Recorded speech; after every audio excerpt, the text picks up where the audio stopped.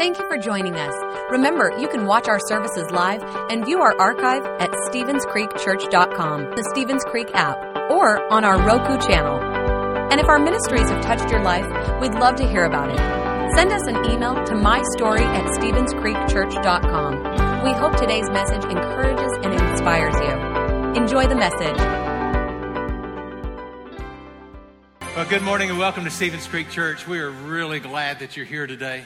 We're in our second week in our Christmas series called Glory. You know, the glory is one of those words that we use a lot during the holidays. We hear messages with that word in it. We sing songs with that word, glory to God in the highest. We see that in the Christmas story itself. But oftentimes, it's one of those words that we hear and we use a lot, but do we really understand it? If you're like me, that sometimes I don't understand fully, and that's why I really wanted to focus this season on, let's just unpack what this is all about. You know, during the Christmas season, we see how God shows us His glory to us, and then we are encouraged to give glory back to Him. We started off this series by telling the story about Moses, and Moses had this unique prayer that we talked about last week, said, God, show me your glory. And so what happened at that point is God let His goodness pass by him. And so we've talked about how the glory of God, the glory is what God is known for. Glory is something that you're known for. God is known for His goodness. And so when we think about what are we known for, oftentimes we think about the glory days of an organization or the glory days of a nation.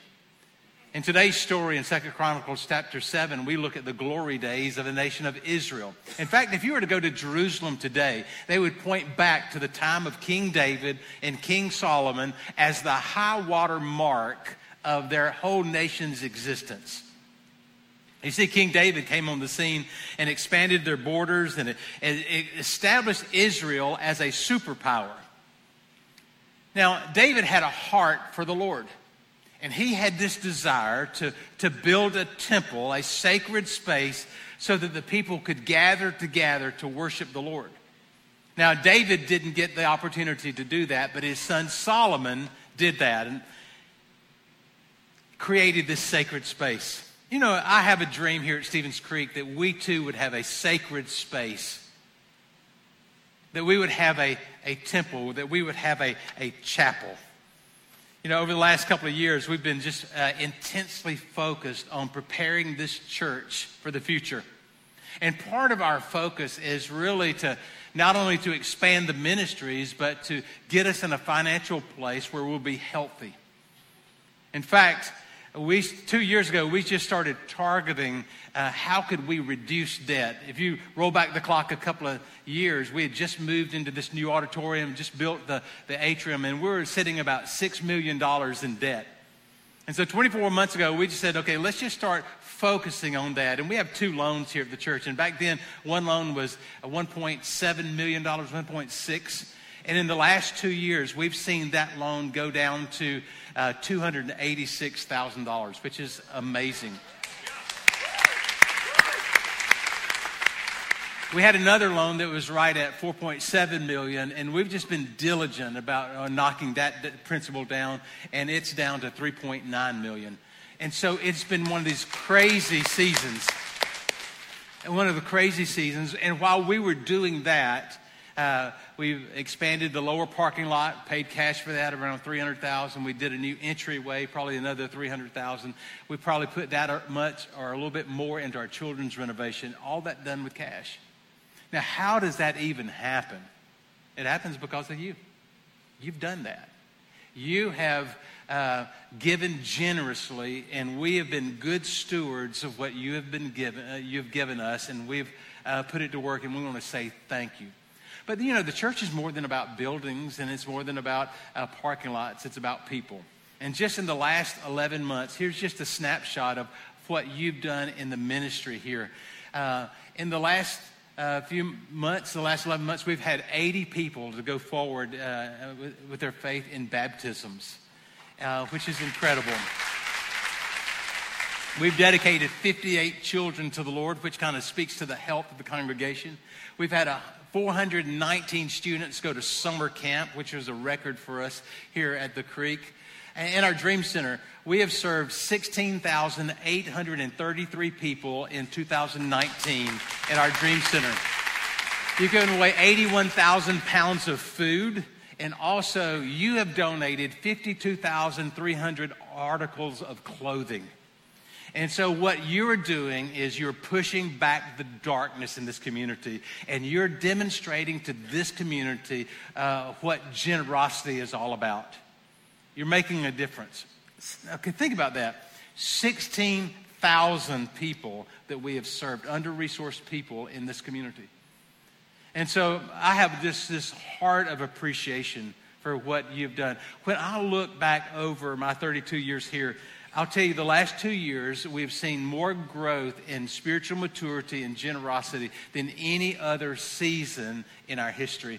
And it's because of you, the people sitting in this room, the people watching online. And my heart is just filled with gratitude to thank you so much.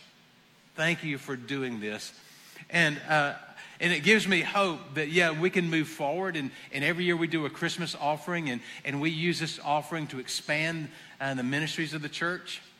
And we'll continue to do that. But this year, we have that focus. We do want to create a sacred space.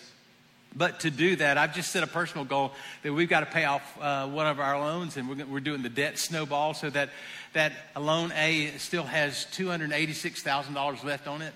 I just want to see that erased. When that is erased, then we can take the next step of potentially having a conversation of building that sacred space, that chapel. And you say, well, what would that look like? Here's an artist rendition of the chapel, what it could possibly look like. It's amazing what they can do these days, isn't it?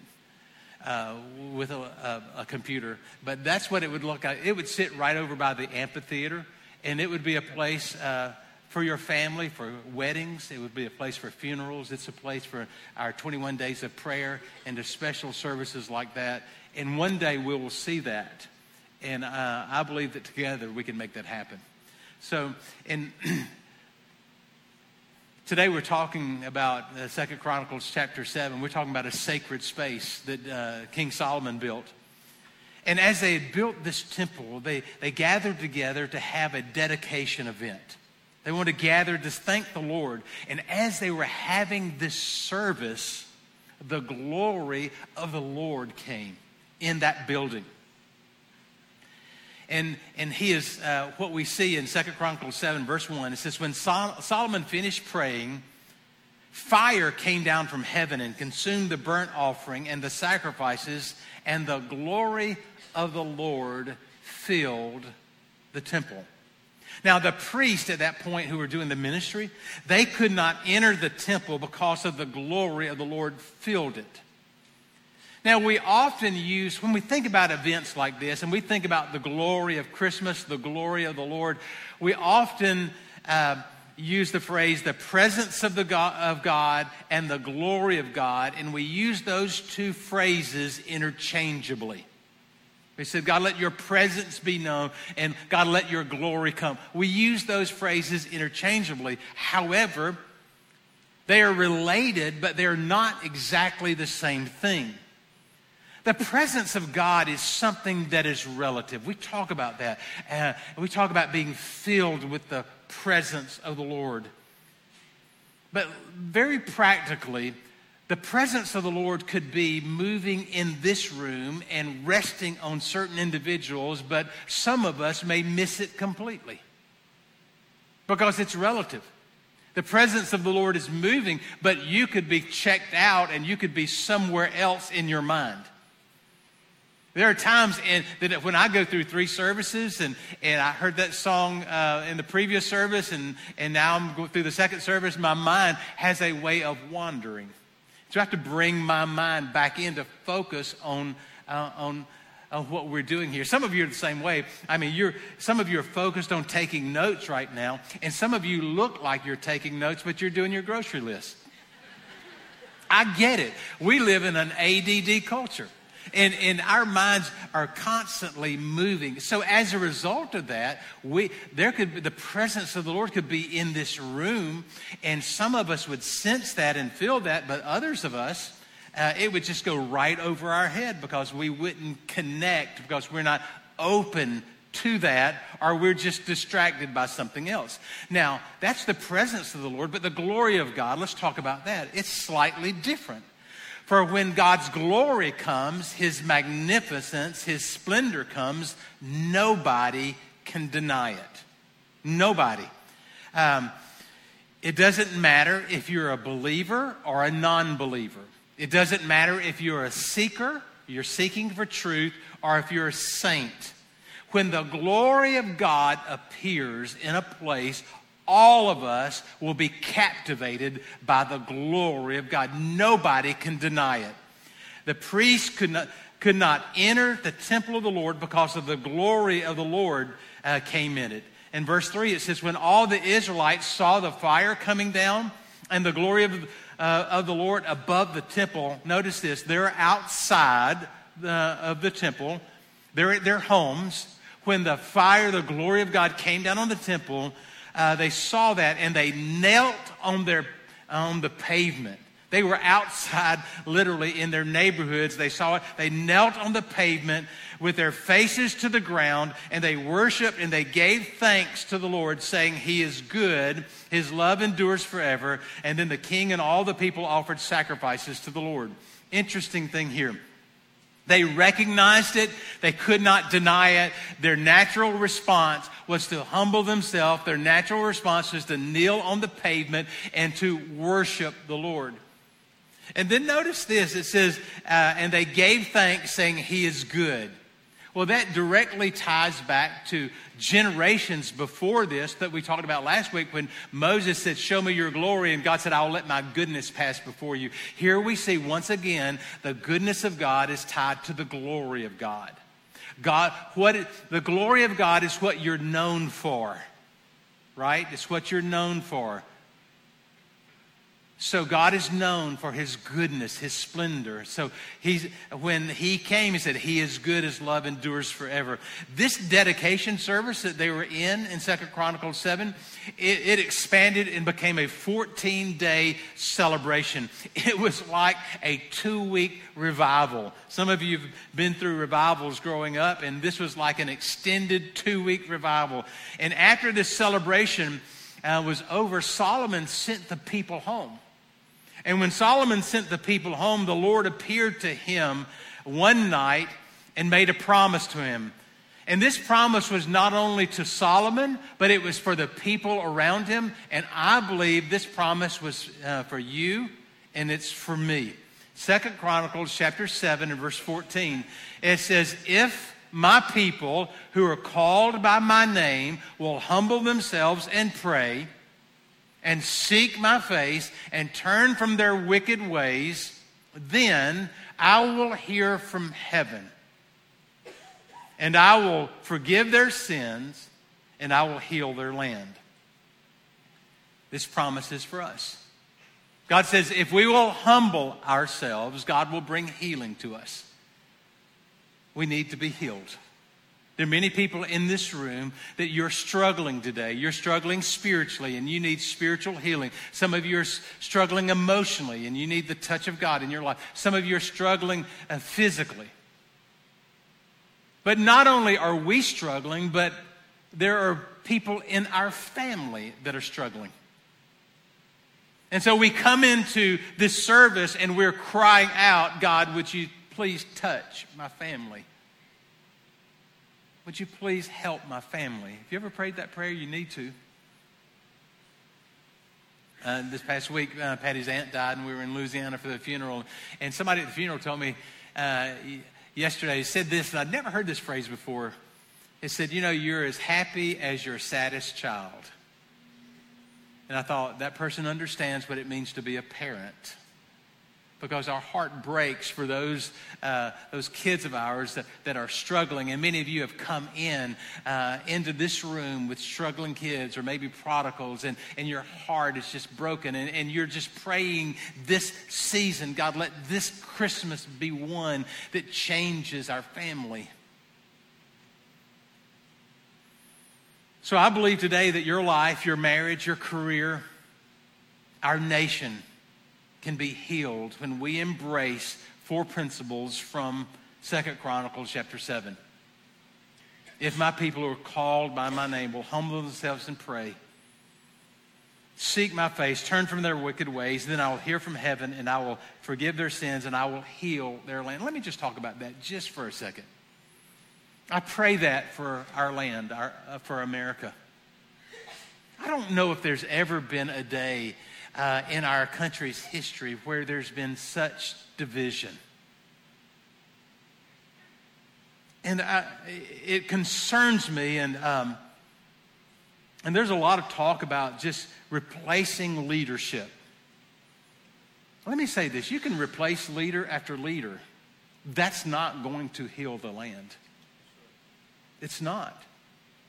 And it doesn't matter if one party's in power and then that goes away and this other party comes in power. A change of parties is not going to bring the help we need. And we get so wrapped up with pointing fingers and trying to highlight differences to where the point where we've lost civility and we've lost a sense of honor and respect for the office. What we need is what we're talking about today in 2 Chronicles 7. What we need is for God to bring healing to us as individuals, to our families, and to our congregation so that we can be a light in this community, so that this community can be a light in our state and region, so that our state and region can be a light across our nation. Amen. What we need is that revival I was talking about. And we can go through this week and we can overdose on cable news, and it's easy to do that. And we can allow cable news to just shape our thinking that this becomes reality, when truth of the matter, it is not reality. It is not where you live, and it's not where I live. But I'll tell you what we need where we live and what we need in Washington is we need a move of God. We need the presence of the Lord to come. And so what do we have to do? I think we have to do 4 things. First of all, we must confess with humility. We must confess with humility. God says, if my people will humble themselves. We must confess with humility. Now, why is that important? Why does God say this? God knows that all of us struggle with pride. And pride says that my plans are more important than your plans, and my plans are more important than God's plans. And pride has a way of disconnecting us from God. And when we are disconnected from God, it opens the door for trouble in our lives. Pride comes in and we have problems, but we don't want to admit that we have problems, and we don't want to admit that we have mistakes. We don't want to admit our failures. And so we just get prideful and arrogant. And James tells us that God opposes that attitude. He opposes that mindset. He opposes the proud, but what? Notice this, he gives grace to the humble. Now, what does that mean? Grace is the power that you need to change. Grace is that power. And I believe the very first step to receiving the power we need to change is coming to grips with our own issues and saying, God, I need help. God, forgive me. God, I admit that I'm struggling with this. I admit that I've got I have a problem. I've messed up. There comes a point where we have to be honest with ourselves, and we have to admit that we need a power greater than ourselves, that we have to admit we have to come clean. James said it this way, that we need to confess our sins to each other and pray for each other so that we can be healed. And he goes on to say the prayer of a righteous person is powerful and effective. And that all comes to the place, and it goes back to that we need to humbly come to God. If my people who are called by my name will humble themselves and pray. But notice this, the next phrase of that verse in 14 says, and seek my face. If you want healing in your life, if you want healing in your marriage, if you want healing in your finances, if you want healing in this nation, we must pray with tenacity. Now, what is tenacity? Tenacity means persistence. It means perseverance. It's a diligence. It's this determination. It's that you are going to pray and you're going to press through that. You're determined to get that prayer off. You're determined. You're intentional. You're saying, God, I'm not going to give up on this. I'm not going to give up on my family. I'm not going to give up on America. I'm going to call on your name. One of the best examples of this is a story in the Bible by a guy named Jacob who wrestled with an angel, and he said this, I am not going to let go unless you bless me. Too many times in life, we give up too soon. We give up on a relationship too soon. We give up on a family too soon. We give up on God too soon. We just give up, and we find ourselves praying these shallow kind of superficial prayers, and we wonder why we don't see any answers. Think about this. Have you ever had one of those of you who are parents, and maybe this speaks to the kids, and those are the kids. Okay, let's say the parents first. How many of you have had your child ask you for something more than one time? Right? Over and over, they're just asking you. It's like the kid who was at Christmas time. He wanted one of those Fossil watches.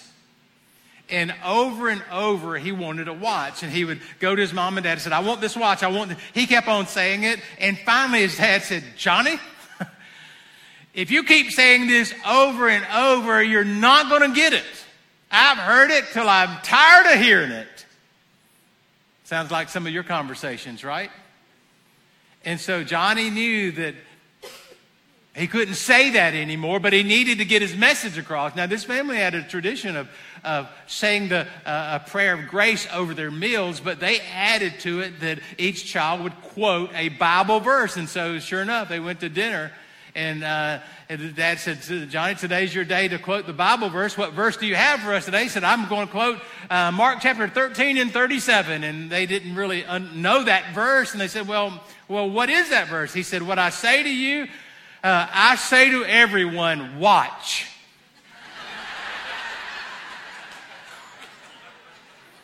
That kid was tenacious. He knew exactly what he wanted, and he was determined to get his message across in a way that they wouldn't forget it. You know, when we're talking about humbling ourselves in prayer and seeking God, we're talking about praying with tenacity, about getting our message across. How serious are you about seeking God? How serious are you about growing in your faith? Here's what you need to understand. You are as close to God as you choose to be. You're as close to God as you choose to be. It's your choice. And so, how serious are you about changing? About breaking bad habits? About growing spiritually? It's your choice. How do you become tenacious in your prayers? I would encourage you to make a list, a prayer list. In about 4 weeks from now, we're going to start 21 days of prayer. In the first week of the new year, you'll probably find underneath your seat a piece of paper that says my targets for God's blessings. And there'll be at least 7 lines under there for you to have a prayer list for 21 days of prayer. But let me say this. You don't have to wait for 21 days of prayer to have a prayer list. And there's something about seeing those prayers as a reminder that you are to pray and not give up, that you are to be tenacious about that prayer and say, God, I want to see my life changed. I am tired of dealing with this. God, help me in this. And that we start to go after, we seek the Lord, that we pray in the understanding and we pray in the Spirit. Praying in the Spirit means that you are praying with God's power in you. Pray, God, let your Spirit pray through me. This is the message of Ephesians chapter 6 and 18. It says, and pray in the Spirit on all occasions, with all kinds of prayers and requests. With this in mind, be alert. And notice this, it says, keep on praying. Keep on praying. Jesus said it this way. Jesus told his disciples a parable and to show them that they should pray and not give up. Don't give up on this. I want to encourage you. Some of you have been praying week after week and maybe month after month over something. And you are tired and you're frustrated and you're angry that it's not been done.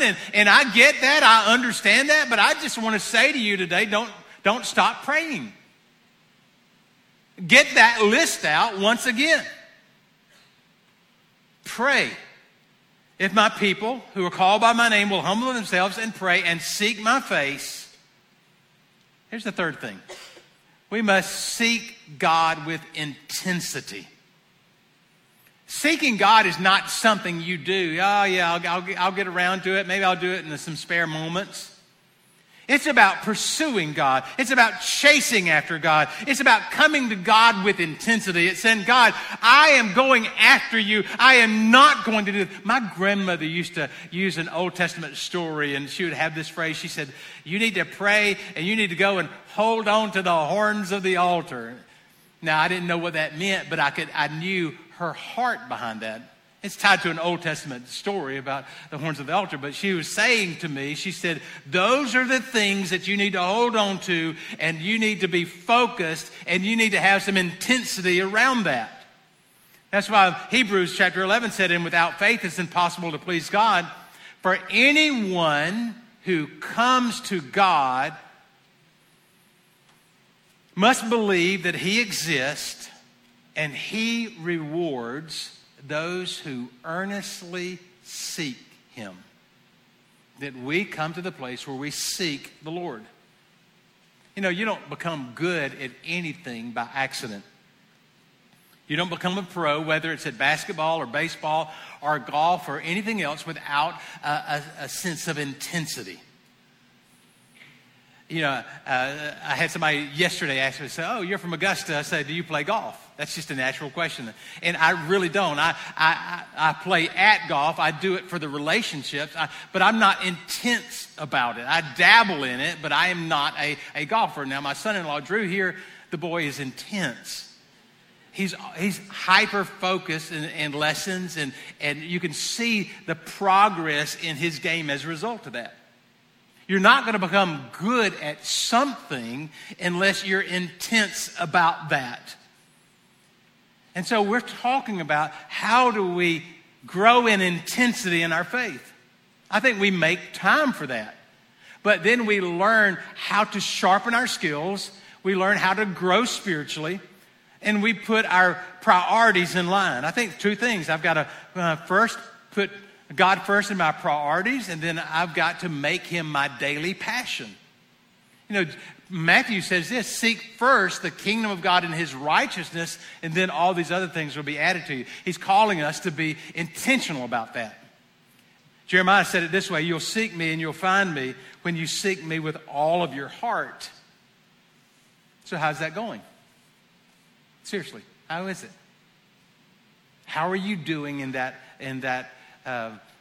vein? He said, if my people who are called by my name will humble themselves and pray and seek my face and then turn, notice this, turn from their wicked ways. Here's the fourth and final point. We must repent with sincerity. We must repent.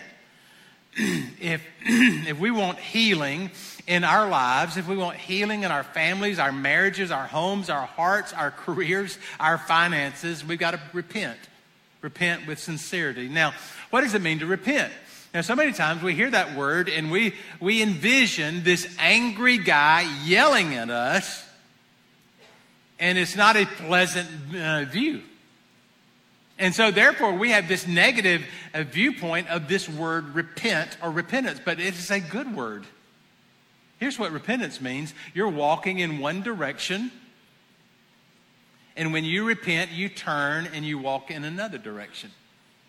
Okay? You walk in one direction. When you start to turn, that's called the act of conversion. Okay? And so that's why the old timers used to say, have you been converted? It's the act of conversion, and then you walk in a new path. In other words, you are going down your own path. You come to God, and He turns you around and puts you on a better path. You've got your own plan. Then you recognize God is the leader of your life. You turn and you walk in His path. It's going to be much better than that. It's repentance. It's a good thing. So the question is, have you repented? Have you come to the place where you say, Jesus, I want to make you the leader and the Lord of my life. I want a better life. And He said, I'm glad you asked that, because I want you to turn around and I want you to walk in a different path. I want you to do something different. I want you to walk in a new way. I want you to repent with sincerity. Repentance means you change your life. You change the way you think. You change the way you think about yourself. You change the way you think about God. You change the way you think about this money problem you're having, maybe this career you're struggling with, this relationship with it. You know, say, God, I'm going to change. I'm going to surrender my desires to you, and I want you to lead me into a new path. Do you know that that is the very heart of the Christmas message? It's the very heart of it. The message of Christmas says, and she'll give birth to a son, and you're to give him the name Jesus, because he will save his people. He will save his people. He's come to save you. He's come to save me. From our actions, from our bad decisions, from our sins. We've all made mistakes. But Jesus has come to save us. I started this message with this story about the glory of God and how the glory of God filled the temple. Do you know in the New Testament, the Bible says that you are the temple of God? And that the Spirit of God lives in you? That we don't have to go to the temple like they did in the Old Testament, but we are the temple and God lives in us. So, how's that working out for you? Have you invited God's Spirit to live in you? Have you opened yourself up to His presence? Have you said, God, fill me with your glory? I'll tell you, if you'll come to a place this Christmas where you're open to that experience, God will come and change your life. It doesn't matter where you've come from. It doesn't matter what you've done. God has a better life for you. And we look at this verse of Scripture, and I'm sure some of you are saying, Marty said, this is not really a Christmas message, but yes, it is. Because what we see as we're introduced to the glory of God with Moses last week, and now we're seeing it again with David and Solomon, and this is just building up to the time we'll see it in Bethlehem. And the point of the Christmas story is glory to God in the highest, and on earth peace and goodwill. God wants to give you peace, and He wants to bring goodness to you. Will you receive what He has for you? Will you receive that? Let's pray together. Father, I'm so thankful today for your goodness, And I ask, God, that you would extend your goodness across this church, across our online campus, and that we would come to the place where we're willing to receive what you have for us. Now, there are some here that have never been saved. If that's you, I want you to pray this prayer. Say, Jesus, save me. Jesus, forgive me. Just say that. Say, Jesus, make me into the kind of person you'd have me to be. I receive your forgiveness. Father, I just pray over our congregation that you would bring peace to us. I pray over our families that you would bring peace to our families. God, to those husbands and wives that are struggling and with so much tension, I just speak peace over you in Jesus' name. And Father, we as a congregation, we agree together in prayer today, and we pray for our nation. God, we pray for the leaders that we have elected, and we pray, God, for the direction of our nation. And we ask, God, that repentance would flow through this land and that you would allow healing to come. And we pray this in the strong name of Jesus. And everybody said, amen. God bless you today. Thanks for listening. If you would like to help support the ministries of Stevens Creek Church, please go to StevensCreekChurch.com and click the Give button. See you next time.